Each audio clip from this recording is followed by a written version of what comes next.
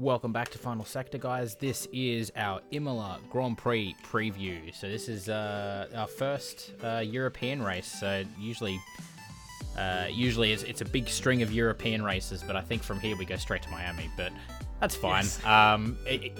The one thing it does have going for it is it's the first weekend we have our sprint race, which I think is going to be interesting at a track like this. But I wanted to touch on the new sprint format. I know we've talked about it a little bit in previous episodes, but I think it's last year when they trialed it was only the top 3 that got points. It's now the top 8.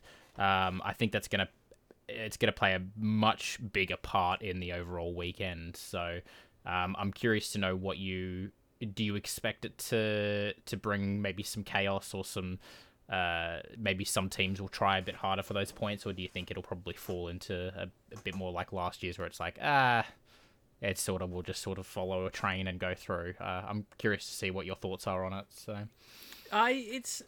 it's hard to say because I mean you could argue that yes, last year unless you're really fighting for the top 3 points wise, there was no point gunning your heart out, but you still were kind of, you could have pushed a bit hard to make a place to then start one place further up on the grid, which is sometimes worth its weight in gold at some circuits, right? Yep. I mean, we've seen previously here that cars can fight decent enough. I will say that, again, it's another variable that they haven't had a sprint race here, so it's kind of tricky to see how it plays out, rather than if we were back at, if we were back at Brazil, well, then we could say, oh, well, actually, with how easy it was to pass there, maybe everyone will go wild, but now we're like, I mean, when they announced these changes, I mean, I was in favor of it, and I think, again, even if maybe if you're in a lower place team and you've kind of had a good start, then maybe it means you're going to push really hard just to hold on to it. You don't have to worry about having to defend for a whole race distance to hold on to an 8th or a 7th. So from that perspective, maybe someone like an Aston Martin and Williams could actually see this as a nice way to get a little win. True. Yeah, whether it'll change the show, I'm not sure, but I'm certainly for it. And I've never been that much of a critic of a sprint race, and I'm excited to see it's come back. It's kind of snuck up on me. I didn't really realize we were having one until people started talking about it. I went, oh, we're having the first one, so that's right. Kind of nice. So I'm looking forward to it anyway. Yeah. I think especially with how the midfield is the battle is at the moment. Again, we talked about it in the race, the Australian race breakdown, where it's sort of like back and forth, like how some teams, we saw Haas, they were right at the front and then they sort of drop back a little bit, like the variable in terms of even things like setup and how the track actually works for the car, because it's so close in that midfield. I think having those extra points all the way down to 8th, even though it is only the 1 point, like it's 8 points to 1 point on a sliding scale if you weren't aware, but so having the sort of the front of the midfield, there's a little more incentive to sort of get there. Obviously, you've still got the benefit of starting in that position for the race. So if you qualified a bit lower, then you've still got that benefit. But the benefit of the championship points is just another incentive on top of that. So I think maybe potentially less so for, again, the top drivers. But yeah, definitely that sort of upper midfield. I think that could pose some interesting questions for some teams and some drivers. So yeah, I'm exciting to see how it plays out, especially at a track like Imola, which is in itself still a little bit of an unknown because we've only had the 1 year back, and that was it was an interesting race, sort of wet to dry, and it was a bit. Was it just the 1 year? Or did we have 2 years there now? Oh, it might be 2. I think we've had it for 2 years now, but again, it's the first. Yeah, you say maybe I only remember the last year. Maybe I only remember last year. Yeah, because last year was so chaotic, wasn't it? Yeah. I don't remember. I don't remember the 2020 race then at all. So maybe that doesn't bode well. Anyway, let's move on. It's kind of you kind of blend the two as well in your memory, but still, it's Imola with the new regs, and they were kind of saying that Imola should be even more exciting with the new regulations. It should fit these cars. So we've already had 2 amazing races. I can say that much about them. So happy to be going back there anyway. Yeah, 100%. So obviously the first home race for Ferrari, where Ferrari is now a championship contending team and the favourites. So I think you said in one of the previous videos that you'll see a lot of red there, probably more so than usual. I said in several videos, I realised. I've mentioned it a lot. Yeah, the Tifosi are going to be in droves there, so I think that's going to be one exciting one for them, for sure. It's been a long time since they've had a Ferrari genuine on pace this early in the season to properly contend, so hopefully it doesn't happen like what was it 2017 or 18 where they It had a was really 2 fast car years and where then yeah, they Vettel dipped. started all right, and then Yeah. by the time they got to Monza, he was kind of slipping back by then, and it was like, ah.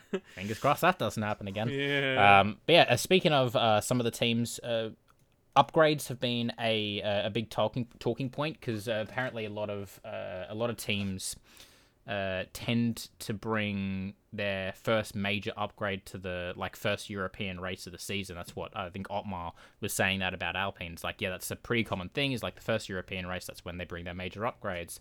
And in saying that, Alpine do plan to bring some significant aero upgrades for their car for the first race.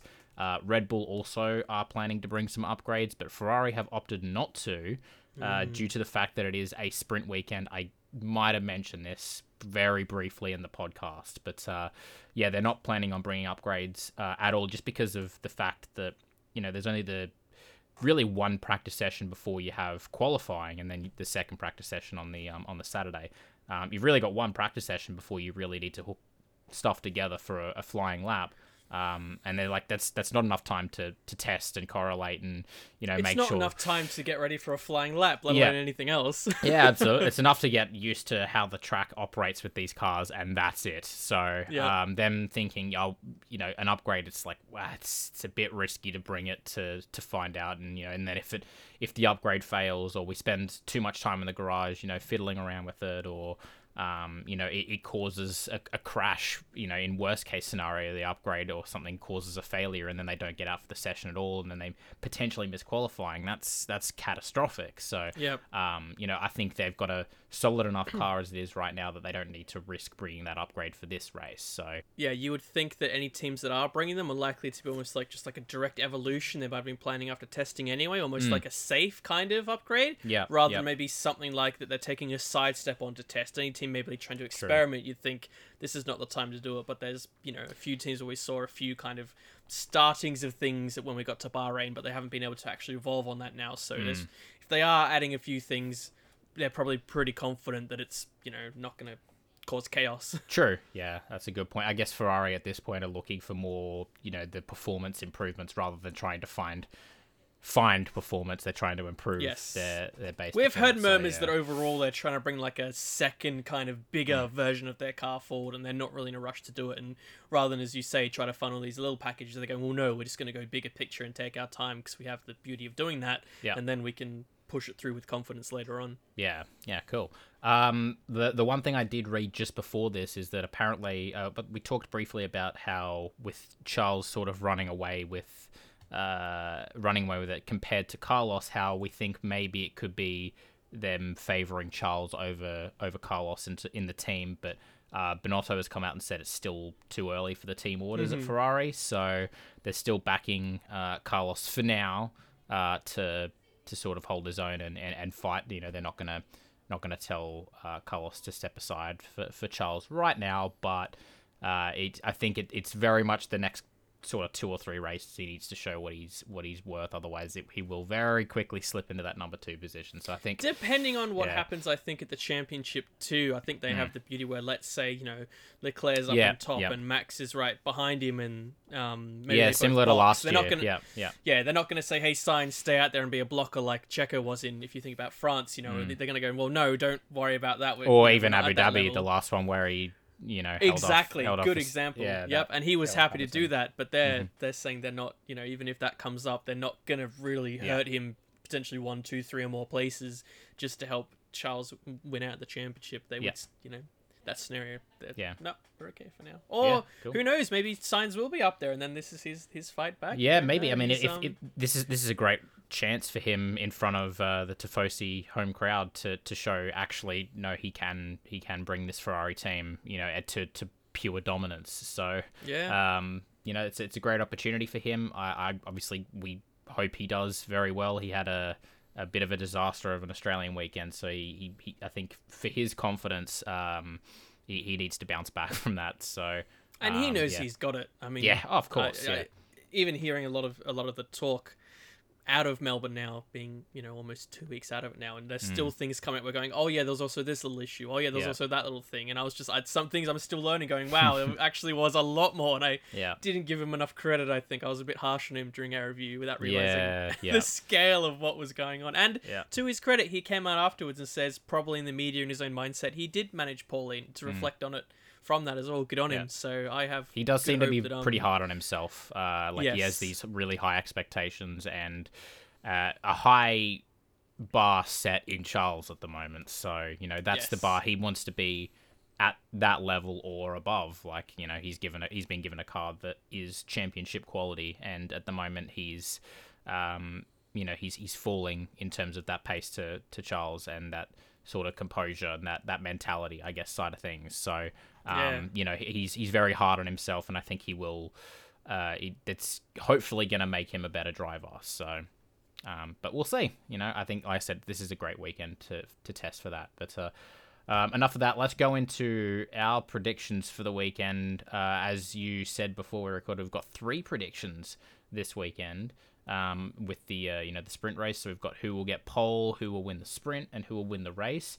We'll touch on our scores so far. I've made a outstanding comeback by picking Charles for Australia. So we're currently sitting. Pick. Yeah, wow, it's the right pick. So 2-2 at the moment we're sitting at. So we're right in it. Remember to play along at home. It's I don't know, bit of fun, but. Let's go with who we think will get pole position.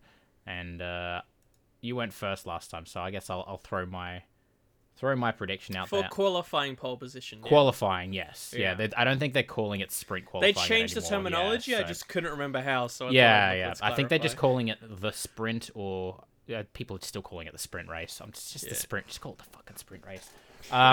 So and in the record books, I think now if you get pole in qualifying, it counts. That's what it counts as. Yeah. Because I had that year of 3 races where the records are different. Yeah, I had the rant about that, and then you joined in on the rant. Yeah, that was a good video. I like that one.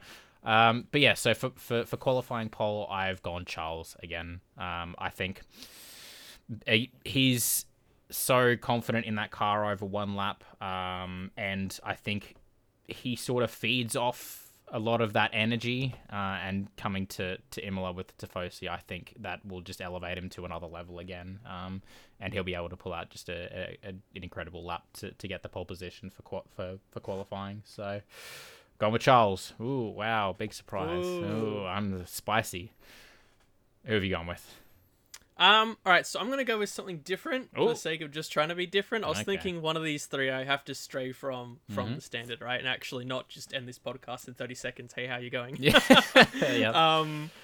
I think, all right, few factors at play that I really want to quickly mention. Yeah, go. I didn't realize that in qualifying in Melbourne how close Max and Scholl were until basically the second last corner, and seeing the review I realized that they were basically neck and neck until that second last corner, and Max just stuffed it up enough to which generated that gap.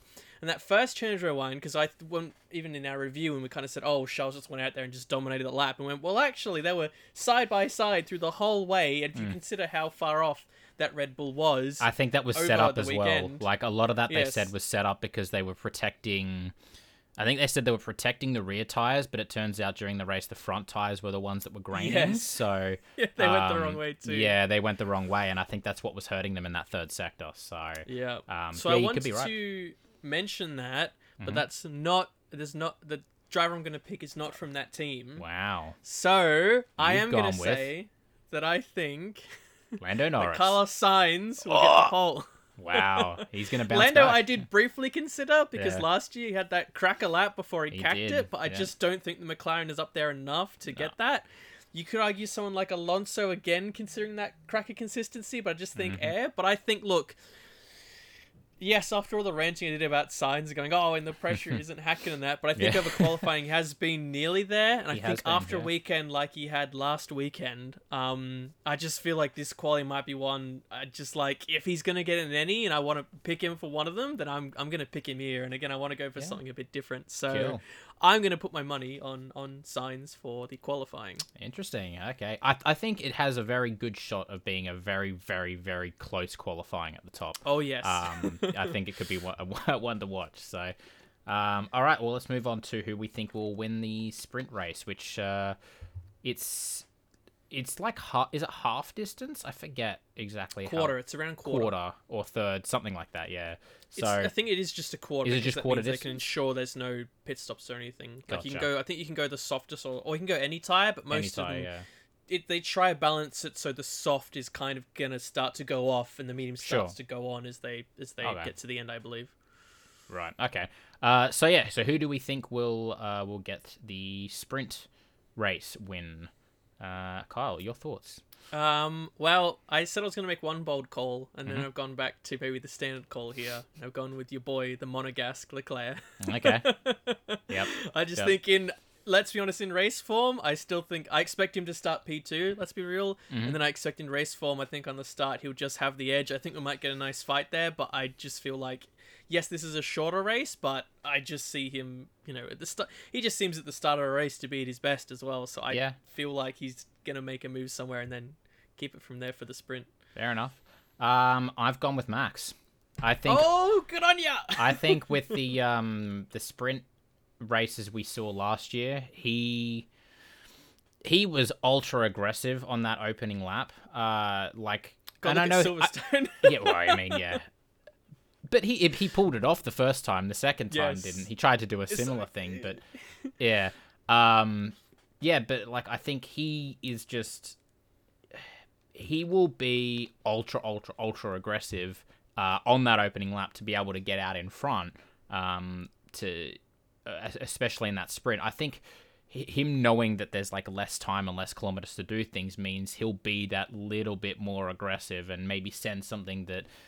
Maybe he would be slightly more patient for. And I say slightly, and I'm talking slightly more patient for in the race, like in a full-length race. But I could absolutely see, Max starting P2, Charles starting P1 for the sprint race, and Max either by virtue of getting just a really good start or, into that first proper corner, like it's the chicane. Flashbacks really, of last year, right?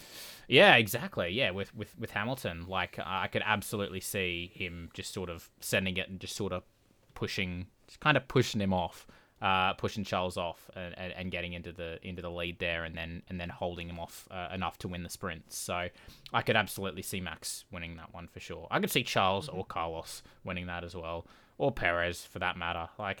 But I'm gonna go with Max. I think he's got that aggressive style suited for that shorter form race. So good call. I like it. Yeah. All right. Well, let's move on to the full race winner then. Who do we think will win the big boy race on the Sunday? I believe you can go for this one first. I will go first, and I've gone back to good old Charlie Leclerc. So, again, over the full length distance, I think he's just got the temperament right now, and the car underneath him, to be able to, even if he does start P2 or whatever behind Max, I think that Ferrari and Charles, it's just a perfect mix right now, and he'll be able to take that win. Maybe not comfortably, but I do think he'll be able to get back to take the win in the end. So Yes, I copy paste my sentiments that I said before for the sprint race in race form. And I mean, even when strategy comes into play, I think in a race where you can have to deal on the fly with virtual safety cars or incidents, or potentially, I haven't looked at the weather radar. We probably should look at the weather if we're looking ahead to the track, but sometimes it can be so unreliable. I mean, where's that 40% Melbourne rain every day, huh? There was a 0% there. Well, if you watch the broadcast, then you listen to the Sky Sports and they're like, oh, it could rain this weekend, and then it's sunny for the entire weekend. It's and then Ted's doing his notebook with an umbrella. Oh, there's spots of rain. Spots of rain. Oh, is there, Ted? Is there? No, it's always post-race. He gets out there, then he has an umbrella and it's windy and there's all sorts of weather an hour after. Yeah, well. Yes, no. But I did want to mention as well, I think the Ferrari in general, I guess aside the issues that happened to Carlos, but that seemed to me more just kind of general operational errors than a strategy kind of thing. I think they've shown this year that the clown gear is truly sold on eBay and long gone out of their hands. Yep. So I think from that regard, even if something comes up and even if they start behind Max, but they can pull a bit of a blinder, undercut, overcut. Again, they're so good on their tyres, so they can under or overcut. So it's hard to say, especially with their most recent performance in Melbourne, at least, to go with anyone else. That's probably the safest pick. But I'm glad for the two trickier picks. Yep. We've gone different. I was fearing that we were going to go... I did consider just going Charles. I'm just like, it's fucking so boring. I think we shared a moment before we recorded and we're like, and then I'm like, no, okay, okay. Yeah, so, like I said, for those listening on Spotify, let us know or if you're watching on YouTube and you prefer to do it this way, tweet your predictions at our Twitter at FinalSectorYT. If you are watching on YouTube, you can leave them in the comments below. We'd very much love to see if you have any other opinions. But yeah, that's our thoughts on the Imola Grand Prix. I think it's going to be a really fascinating one to watch. I'm very curious to see if this sprint format and the extension of points sort of does increase, that, or does mean that sort of midfield will fight a little bit harder for those points in those positions. So if that's all from you, we'll wrap this one up. But thank you all for listening and watching, and we'll see you after the Imola race. Enjoy, and we'll see you next week. Take care all. Ciao.